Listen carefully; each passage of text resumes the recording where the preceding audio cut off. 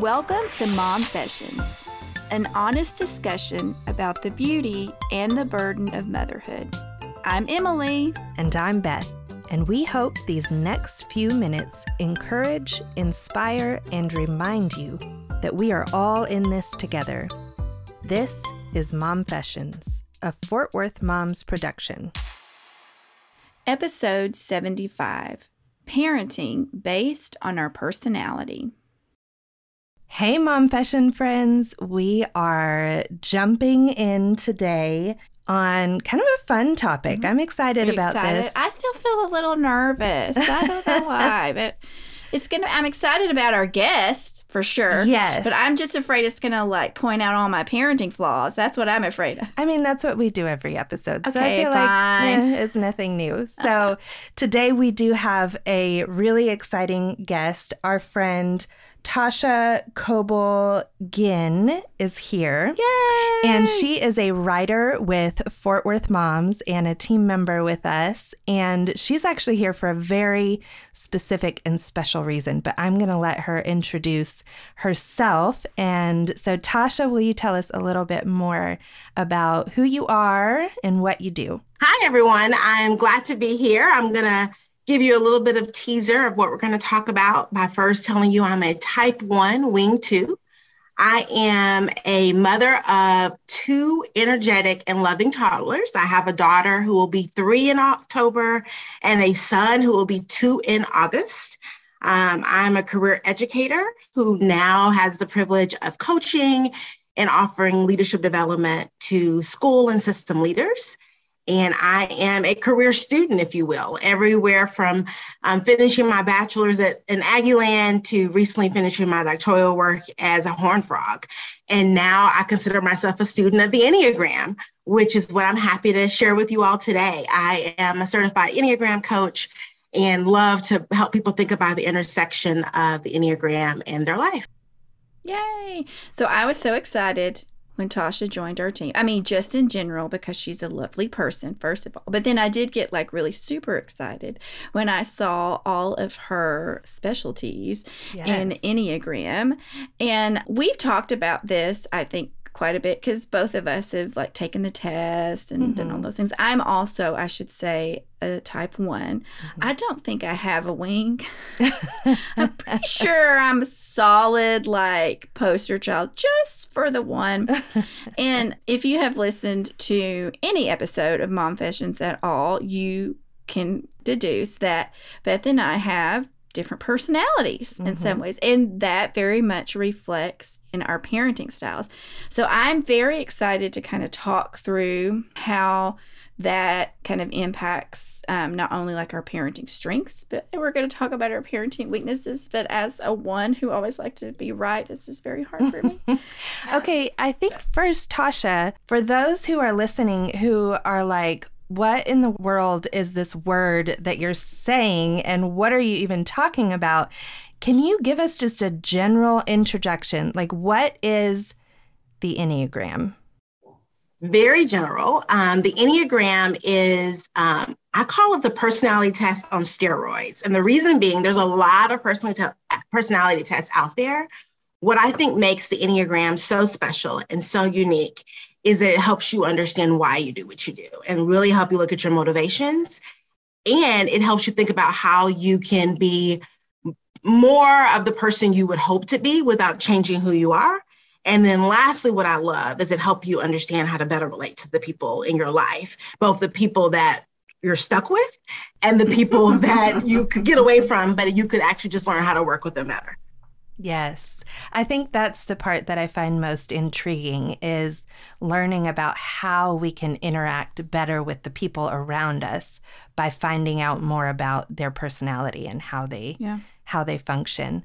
I will say, and Emily, I feel like we're on the same page in this, that our knowledge of the Enneagram is pretty limited. It is, correct. So we've done the test. I've perused a few books, not made it all the way through any of them, mostly because I like to just read about myself and my husband. Exactly. And that's about it. So I'm interested just to kind of dig in more. Yeah. And Okay, so can you give us just kind of an overview? And because it's Momfessions, we are really looking at it in terms of like parenting styles. So could you just give us like a run through, right? The numbers are 1 through 9. Kind of what are the basics of each number? Sure. So I'll give you the number and then kind of what is the label for that number, if you will. Got it. I Sounds think the great. label will give you a lot of information. So we'll start there because otherwise I think it'll be too much. So as you mentioned, they're 1 through 9, and I won't dig into wings that much. I don't know if we'll have the time, but you'll naturally see the wing reference is the number that would come before or after your actual primary type. So the 1 is moral perfectionist, which is how I identify. So that is the term. I think that term in itself will give you a lot of information. A type 2 is supportive advisor. So keep your parent hat on, your mom hat on when you think about this. 3, successful achiever. 4, the romantic individualist. So they're romanticizing everything. The 5, the investigator thinker. 6 is a loyal guardian. 7, entertaining optimist. So they're the fun people in the group. 8, the protective challenger. And then 9, the peaceful mediator, which that term can be a little misleading, I think, when you look at some of the weaknesses. So that's kind of a quick overview. Yeah, no, that's great. Okay, so I made the disclosure. I'm an Enneagram 1. Sometimes the test will say I'm a wing 9, but I just don't believe it. And Tasha said she is an Enneagram 1, wing 2, right? Isn't that what you said? Yes. Okay, Beth, confess. Okay, so here is my dilemma. I've taken the test multiple times, and sometimes less than 50%, I'm a 4.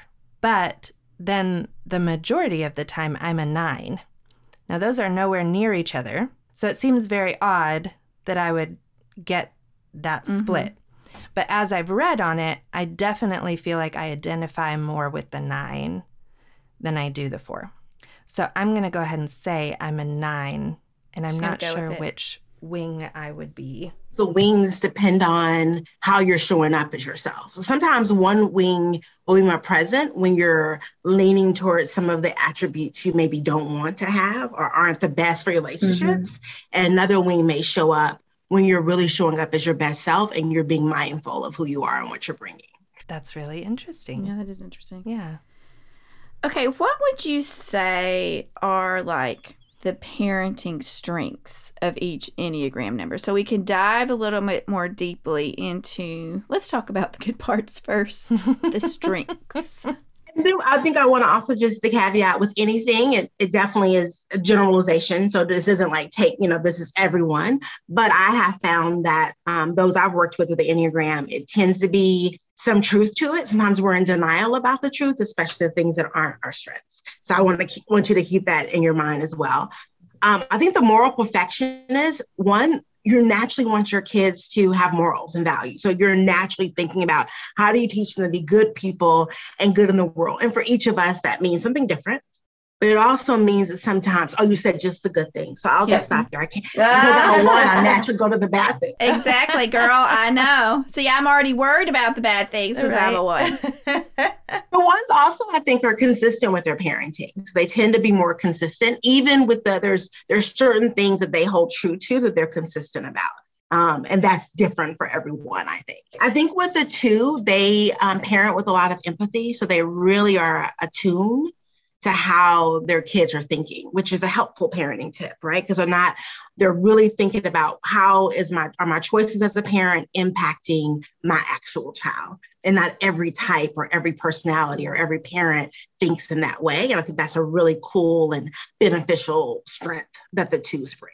The 3 brings this belief and desire that their kids can be successful because they're all about achieving. So they're really creating and looking for opportunities for their child to have what they need to actually achieve at pretty high levels. So really thinking that through, I think is kind of an overarching, and I can definitely go deeper if you want.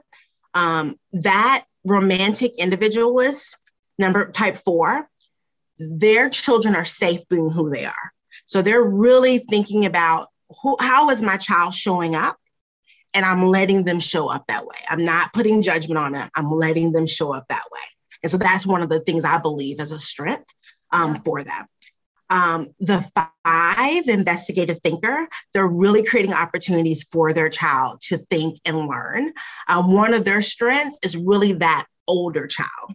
So they tend to really flourish as a parent when that child gets to that point where they're constantly asking why and the curiosity is there. They are flourishing as a parent. That's really their sweet spot. The loyal guardian, type 6, one of their strengths is they're always looking to think about how they can be the best possible parent.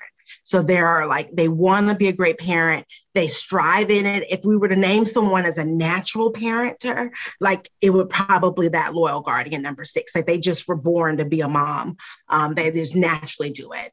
The 7, the entertaining optimist, they're looking for opportunities for their kids to have adventure and fun. So that's what they're looking for. They may, if their lifestyle can make it where they can travel a lot, they'll do that. If their lifestyle doesn't do that, they're finding the adventure in the park, in places where no one else would even know that there was adventure there. The protective challenger really wants their child to make sure they always know they're safe. So that ideally, typically that type 8 parent, their child's going to know that they're safe and their comfort, and there's nothing they need to worry about because their parent is actually taking care of that. And that 9 parent is similar, I think, to some of the other types in terms that the 9, that peaceful mediator, it allows the child to explore whatever that child wants to explore. So they're not going to judge it. They're not going to try to put limitations. If the child has the idea, they're letting that child go after it. And they're maybe even giving opportunities for the child to have a chance to go after what they're thinking. So again, very brief overview of kind of the types and typically some of the more positive attributes that come from their parenting that tend to be very natural for them. Yeah. I identify with, yeah. Yes. I'm going through in my head, the people that I know and what they are. I'm like, oh yeah, that applies. Well, and I think it's interesting because remember I said sometimes I'm tested as a 4, that they're the same. Yeah, it's the similar parenting style. Yeah. Mm-hmm. Yeah. This is the beauty of the Enneagram, though. It's not one is better than the other. There's not saying one is better than the other. It's just what comes naturally and being aware of it so that it doesn't cause harm or dissent or conflict with those that you're in a relationship with. But one is not better than the other. I agree, 100%. I really do. Mm-hmm. Okay, so this is my kind of next question for you. We have an outline we're following, but I'm kind of going off track, but I get there.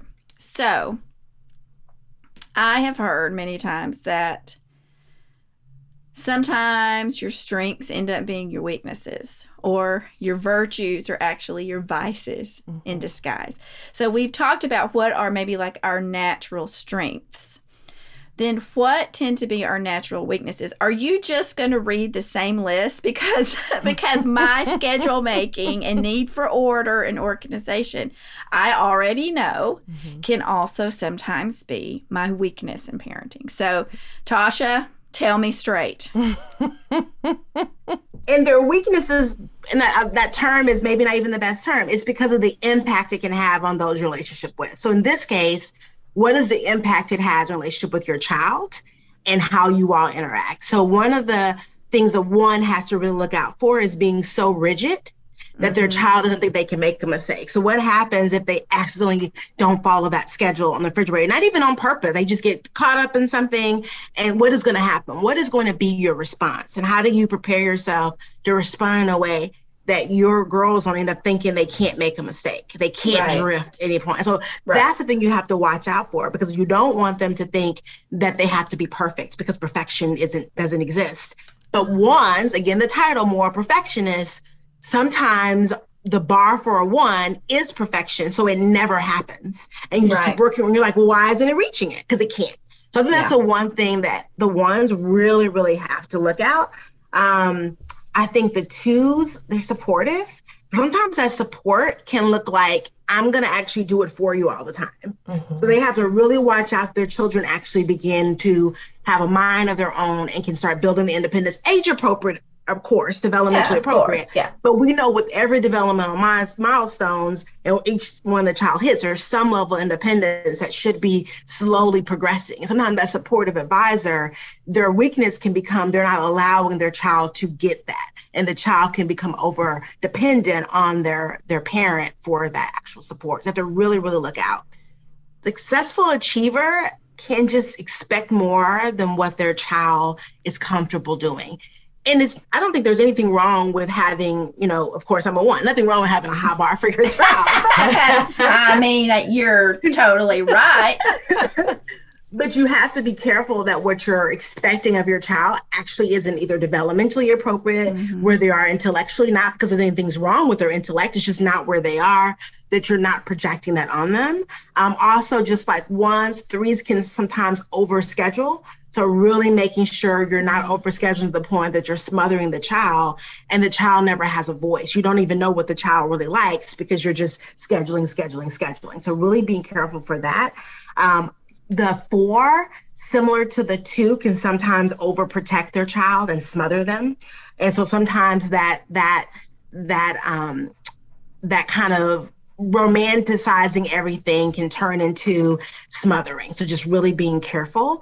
The 5 can be similar to the 3 in terms of they want that's the investigative thinker. So they can want intellect so deeply that the child isn't ready for intellect because they're 1, right? So they're not intellectually engaging with you, but is it trying to push them too fast forward in a way that's not appropriate? And I think really being careful with the investigative thinker and even everyone doing it for your needs, not for the child. So you're pushing your child to think, you're questioning, but is it to really foster curiosity in them because you know that there's some value in that, or is it to satisfy your own needs for curiosity and being able to think and engage? The loyal guardian, the weakness that I would love for them to think about is actually not as much about their child, but protecting themselves. Sometimes the loyal guardian can be the one that they're reading a parent book a day. They're just constantly looking for the way to be the better parent instead of settling into what they already know. And so their child is constantly getting the newest idea on parenting, the newest research, the newest way, when in reality, they're natural parenters. And so if they just parent in the way that becomes natural, that they actually are going to show up as their best self instead of looking and reading the newest book constantly, and really being aware of that. The entertaining optimist type 7, there has to be some structure. It cannot be fun all the time. So finding that balance of, yes, the kids need to have fun. You need to have fun with your kids, but where is the place where you need to stop and have structure and say, well, no, we actually have to stop and do this. It is important to have bath time. You have to be clean. So bath time can't just be playing and doing that. So how are you kind of stopping that? And I think 8, it's okay if the child falls and hurts themselves. If the child's a teenager, they may have to go through some rough relationships with the other teens in their life, and you can't run in to protect them. Doesn't mean you don't guide them, but you can't run in and, you maybe monitor social media, and before they even realize there's a problem, you're already telling them, this is what you need to say. Like really being careful that you don't lose that protection that you want to have as a parent, but you're giving them a chance to figure it out. And then the 9, the peaceful mediator, making sure the child does hear no sometimes. Sometimes the peaceful mediator can just let whatever the agenda of the child, whatever that child is dreaming up, that's just how things flow. And it will feel pretty good to that peaceful mediator, right? There's no conflict. So it feels good to just say yes, yes, yes. But part of the role of a parent, I think most people agree with, is setting some type of boundaries. So being aware of that. So again, it's not about a right or wrong. It's just being aware.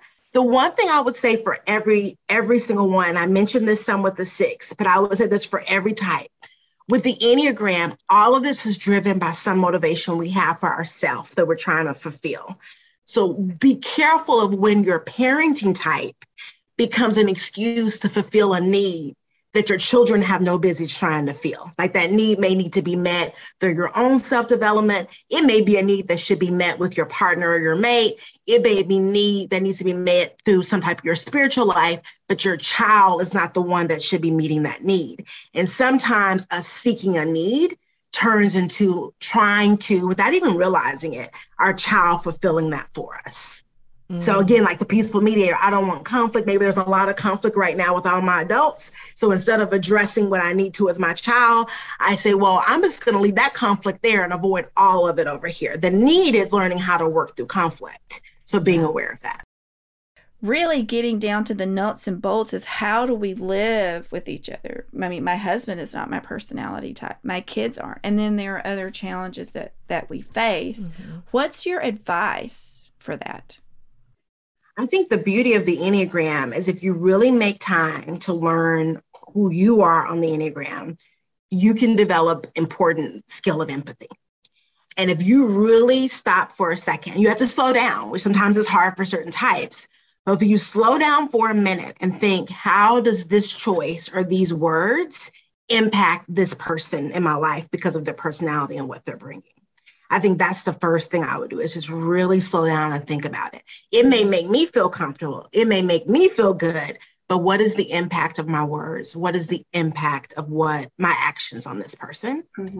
I would also advise really thinking about, I consider, you said you parent the children you're given. And I consider that to be the most beautiful gift. Often the challenges of our parenthood are a gift to us being a better person. That's so true. Yes. And if you don't allow that, you're missing one of the gifts of being a parent, especially of being a mom. And so as hard as that may be, stop and thinking, how do I use this conflict, this difference, to be a better mom or a parent to my child? And how do I also just help me become a better human? So I would say start with that, the empathy, and then how do you become a better parent, and then how do you become a better just you? And so you're giving the children you have for a reason. So you become a better you. And then for me and how I think about the world, you become a better tool for everyone else that you get a chance to encounter. And I think that's one of the gifts of being a mom or a parent. I only know what it means to be a mom, but I'll say parent. I don't know. Yeah. So I've heard often that you should not try to type other people, but specifically your children. So in that instance, I like that you're pointing to, like, you need to learn more about yourself and gather those tools rather than try to figure out what your kids are. Is that kind of the gist of that? Yes, you definitely should not. Enneagram is not meant for you to type someone else. You can look at trends, but don't type someone else. Think about, I am this number, so this is typically how I react. What is this person maybe doing or saying often that causes this? That doesn't mean that they're automatically a 5. It means they have a tendency to do this. And because I may type whatever, this is how I react, that I know it's not healthy for our relationship or for me. But I would not type a child. I would wait till a child is actually an adult or shows interest, as maybe as a teenager, they could maybe do it, but I would not try to type your child. I would just more think of, similar to how we thought about the types, what are the things my child likes? What are my child's strengths? What are the things my child's working, find challenging? Now, based on my Enneagram, what does that mean about how I may need to adjust my parenting? What does that mean about the inner conversation I need to have with myself? What does that mean that I may need to do a little bit less or a little bit more? If there's a co-parent, what does that mean for my husband or my wife or my other parent? And how can we lean in based on their types and their strengths? One, I've said this like a million times, and Beth probably wants to lean over and vomit. She's heard it so much. But I think there are 2 really hard things about motherhood. Just 2. That's it. Wow. As an Enneagram 1, let me tell you the truth. Number 1 is, in an order that I've typed out, just kidding, is that motherhood is the long game. It's a marathon and it's long, right? It's not a sprint, Number 2 is if you are a mother that has more than one child, the shocking realization that you have to be 2 different types of mothers, or 3 or 4, depending on how many kids you have. Like, that was, I don't know why it was a shock to me, but I've heard from other mothers too, like you get into a groove with your first of like, what quote unquote works, what's comfortable, what's good for the kiddo. Okay, so tell me how you do that a little bit, because I know it's not going to be like me, but I don't know how I do it. I don't know. I am still learning very much as my kids are growing and becoming who they are. It's really difficult to do it differently with each child, especially when it doesn't feel natural. Yeah. In certain ways. So yeah, it's always harder when it's not your natural bent, because you have to it requires more energy and effort, both like of your body and your mind and your emotions. Okay, I have a question that, I said I've perused a few Enneagram books. One of them was called The Sacred Enneagram, and he talks a lot about the childhood wound and how, and I'm probably going to get this wrong, but okay. Do your best. Beth. Yes, but this concept that our type develops almost out of some wound we had in childhood. Can you speak a little bit more to that? Simply because I read this and I immediately thought, oh no, how am I screwing up my kid? Which Enneagram is the worst and which one do I not want them to be? What wound have I inflicted? Yes, that was just it. It was not like me trying to figure out, okay, what motivates me? It was, how am I going to screw up my kids and how can I not screw them up? So how does that tie into this whole Enneagram thing? It definitely ties in. I think my training, instead of using the word wounds, we use the word longing, like something your childhood left you longing for, which I think is, to me, sounds less detrimental than a wound. Yes. But there may have been a message you give your kids, either directly or indirectly. So you may give them a message that, they do need to be the smartest in the room without you. You may never say that, or you may. But if that is the message they hear all the time, that will certainly stick with them, right? If you give them the message that they have to be perfect, that will stick with them. If you give them a message that schedules don't really matter and they never have to follow one, that will stick with them. And so there's something they will long for. They were here. They may hear that they're not good enough. So there are certain messages. So you reference things you hear playing in your head. Some of that comes from that longings. I don't think you should worry about wounding your child or hurting your child, or this is what I don't want them to become. And then I go back to what I said before. I think the beauty of the Enneagram is a tool for you to know yourself. And if you find that balance, there's less likely that your child's going to be left with something. But we're human, so we're naturally going to have something that someone says that sticks with us. Yes. You're not going to be able to change that. That doesn't mean you're a bad parent. It doesn't mean you're doing something wrong. There's certain things that we hear that we're more sensitive to that stick with us. And so the hope will be whatever that is for your children, they learn to grow up and to turn that into something positive and doesn't become something negative, and they learn how to manage it. But I would just learn about yourself and think about, what it may be. So again, let's say you're a type 7 and you're really big on the adventure and the entertainer, are you teaching your child that is the only way to live life? Are you giving them choices to live life in a different way? So where is the choice coming when it is appropriate for them to have choice? Where do you stop and say, I'm pushing this on my child without even paying attention to the emotions it evokes, whether it brings them joy or not? Am I just pushing it on them because it's what's natural and easy for me? And I think when it's constantly pushed is when I think the word wound can become very appropriate, when we don't want our children wounded. Yeah. Yeah. And I mean, gets like, we can't solve the whole nature versus nurture, right? Like conversation. I think it is a collection of both, because I do think, I bet we could say, Beth, you had children in your womb that when you look back on your pregnancies, you can kind of tell some about the personality by the way they behaved in the womb, right? So that was well before, they had any kind of they are getting, there is nurture happening the way you're talking to them, treating your body, all that stuff. But you haven't had a chance to wound them emotionally or have them longing for something in your womb. The personality part is with us, from when we're made, I think. And then it may be shaped by what happens to us or messages we get, how we're raised, those kinds of things, for better or worse. But it's kind of the core of who you are and what motivates you. Okay, so for our listeners who are really interested in deep diving into this more, what resources would you recommend for them? I would first, and they can message me on Facebook is probably easy, and I can give them, I think it depends on what they're wanting resources for. I think the first thing is to get access to a reliable assessment. There's a lot of different assessment tools out there. Your Enneagram coach, I think, has a great assessment that they could start with that's free, and I find it to be reliable.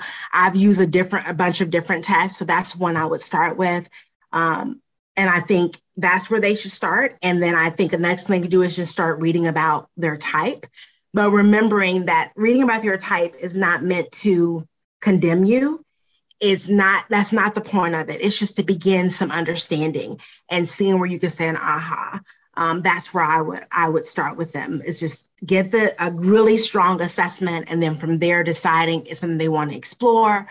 Do they want a full coaching? They want to just find a good book and to read on their own. How is it applicable for their life, and to find out if it's a good fit for them and how to think about it. For me personally, it was the first personality tool or anything I ever used where I literally thought someone had snuck into my life and wrote. I actually sent my sister clips and I said, now you can understand me and understand the words you use that may be too much for me to handle. It was the insight. I know you've known me my whole life, but here's the real insight. And so I just found, for me, it to be the most truthful without me feeling lesser than for being my true self. Because no one wants to feel bad about who they are. That's great. Super. Yeah. What does Enneagram coaching look like? Like, if someone were to go through that process, what does that look like? So it depends. They would start out with just some goal development, like what is it they're trying to work on, but it would be really helping them think through starting relationships. What are some of the ways their Enneagram type are hindering and actually helping their relationships succeed? So really starting deep with those relationships, thinking about how they can show up in their better self. So with every type, we talked about the strengths and the weaknesses. How can they leverage more what's naturally a strength and realize what is that core motivation that may be missing that allows the negative sides to show up more? So if the negative constantly is showing up, there is probably some motivation, something that is not being met, and it's helping them realize, how do they get more of that? How do they tap into it so they can show up more in the more beautiful parts, the things we long for in our type, show up more naturally and more frequently. Awesome. Well, thank you so much, Tasha. This has been a treat. We will have links to these resources and more information about Tasha as well, and how you can get in touch with her if you would like. You can find all of that in our show notes at fwmoms.com. Tasha, thank you so much. Thank you. Thank you. Bye-bye. Bye-bye. As always, visit fwmoms.com to see the notes from this show, including links to products and content mentioned in this episode. And one more time, just in case you missed it, fwmoms.com. For our moms.